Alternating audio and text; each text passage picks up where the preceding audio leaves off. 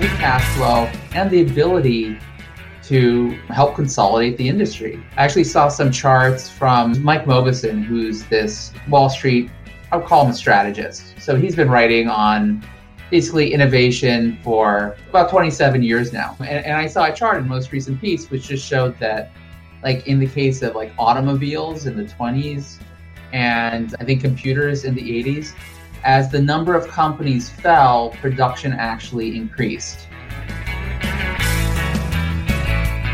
From the PodConnect Studios, high in the Rockies at the beautiful Beaver Creek Resort, it's the Raising Cannabis Capital Show.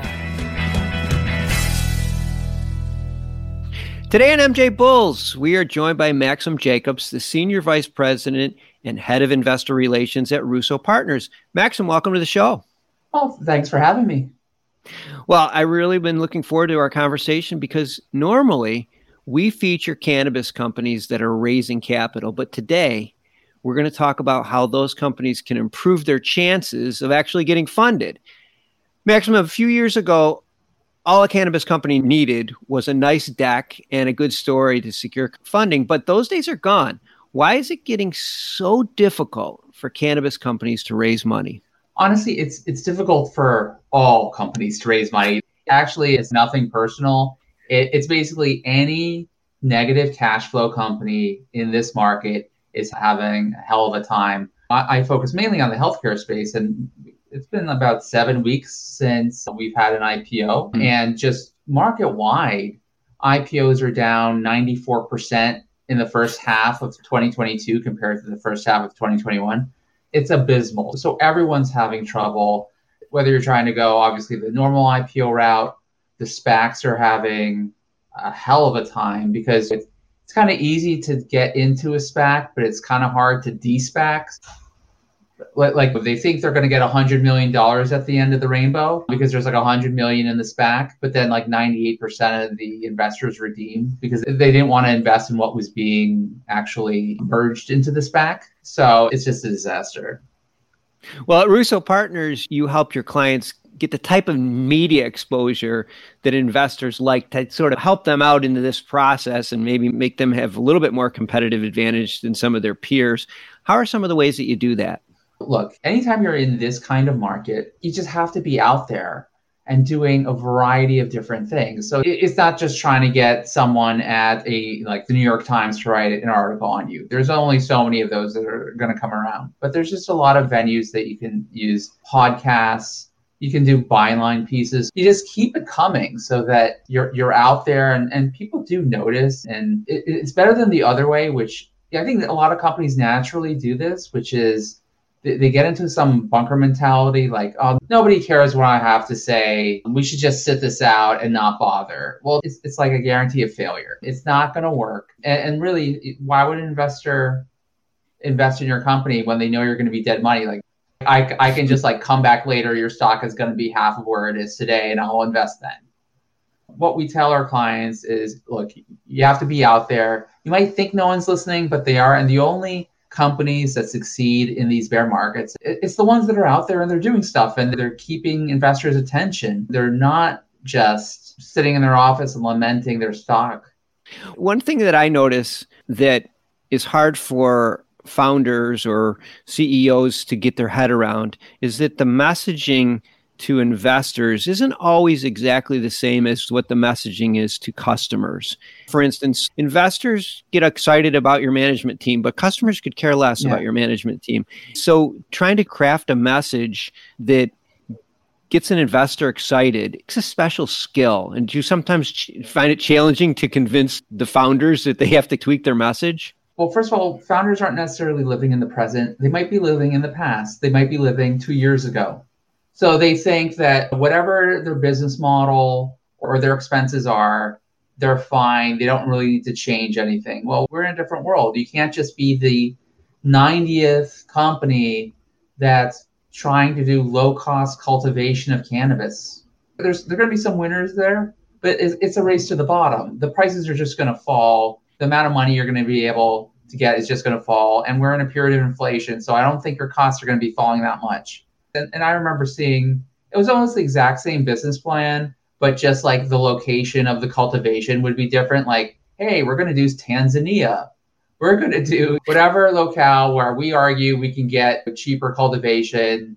It reminded me of 20 years ago when people were laying fiber for the telecom companies, and you had like a million of them. It was the same business plan. It was basically the same map of what they're going to connect. And you're just like, okay, this is not going to work for 90% of them. So the companies need to really be nimble. They need to be thinking about what is the world like today.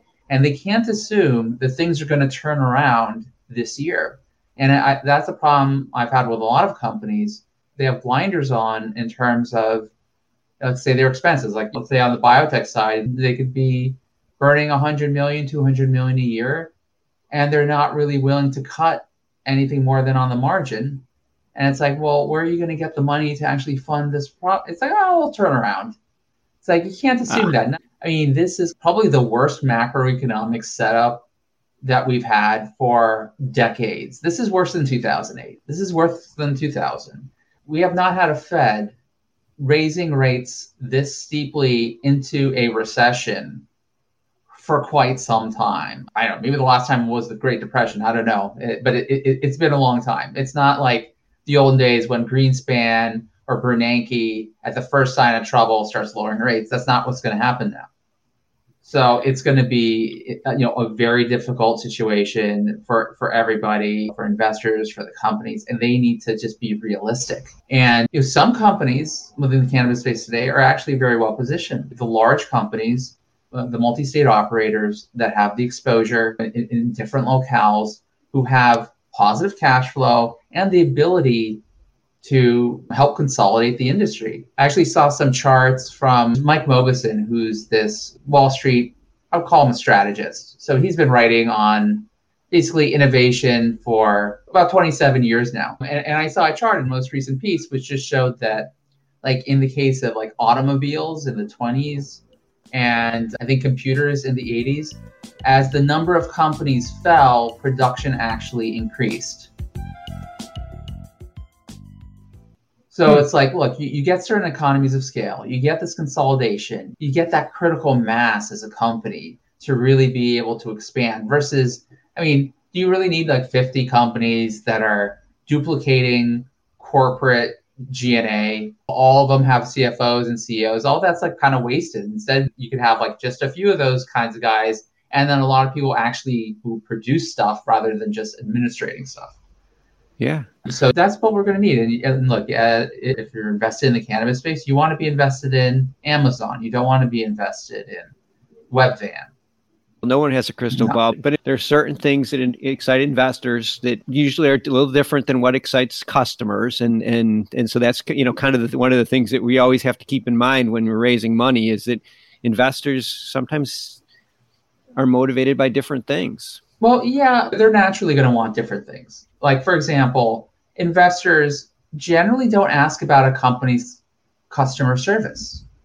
They probably should, because that's a question of what is their customer retention going to be. And the companies themselves are probably focused on that a lot, just like making sure their customers are happy. But yeah, investors don't necessarily care about that so much, or that's not like the first thing they care. But look, investors are going to want to know that the people in charge have done this kind of thing before. Obviously, in an industry like cannabis, it's going to be difficult to show, like, I've done exactly the same thing before.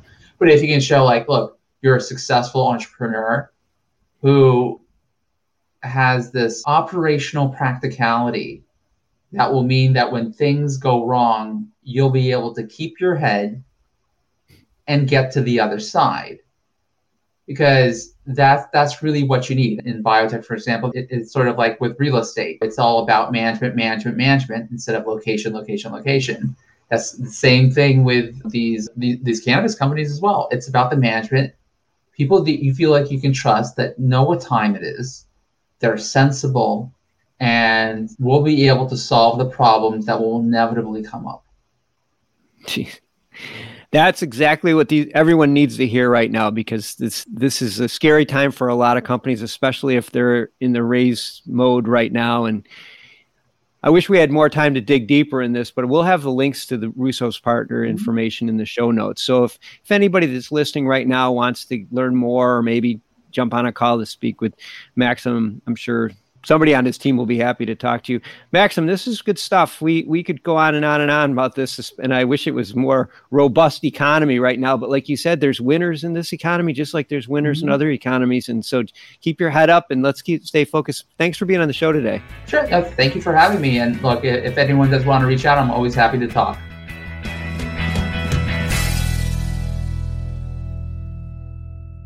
Thanks for listening to today's show.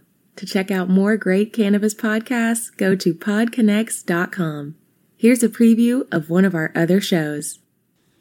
Cannabis Health Radio is a podcast about stories from people around the world who have used cannabis to deal with serious ailments, many of them life-threatening. My name is Ian Jessup. My co-host Corey Yelland is no stranger to the devastating emotional impact faced by so many people receiving a death sentence diagnosis from a doctor.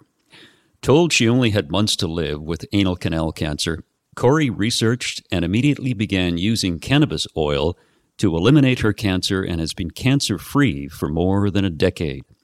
She told herself that if it worked, she would spend the rest of her life helping others, which she does tirelessly every day. When you listen to our podcast, you'll hear many stories like Corey's, along with others who have used cannabis oil for many more ailments besides cancer, such as chronic pain, PTSD, MS, and many, many more. As one of our guests said, "Your podcast gave me the confidence to save my own life." We regularly get messages from listeners who have heard our podcast and use cannabis to solve a serious health issue of their own or that of a loved one. We hope you listen to these stories and be as inspired and moved as we are with each and every episode.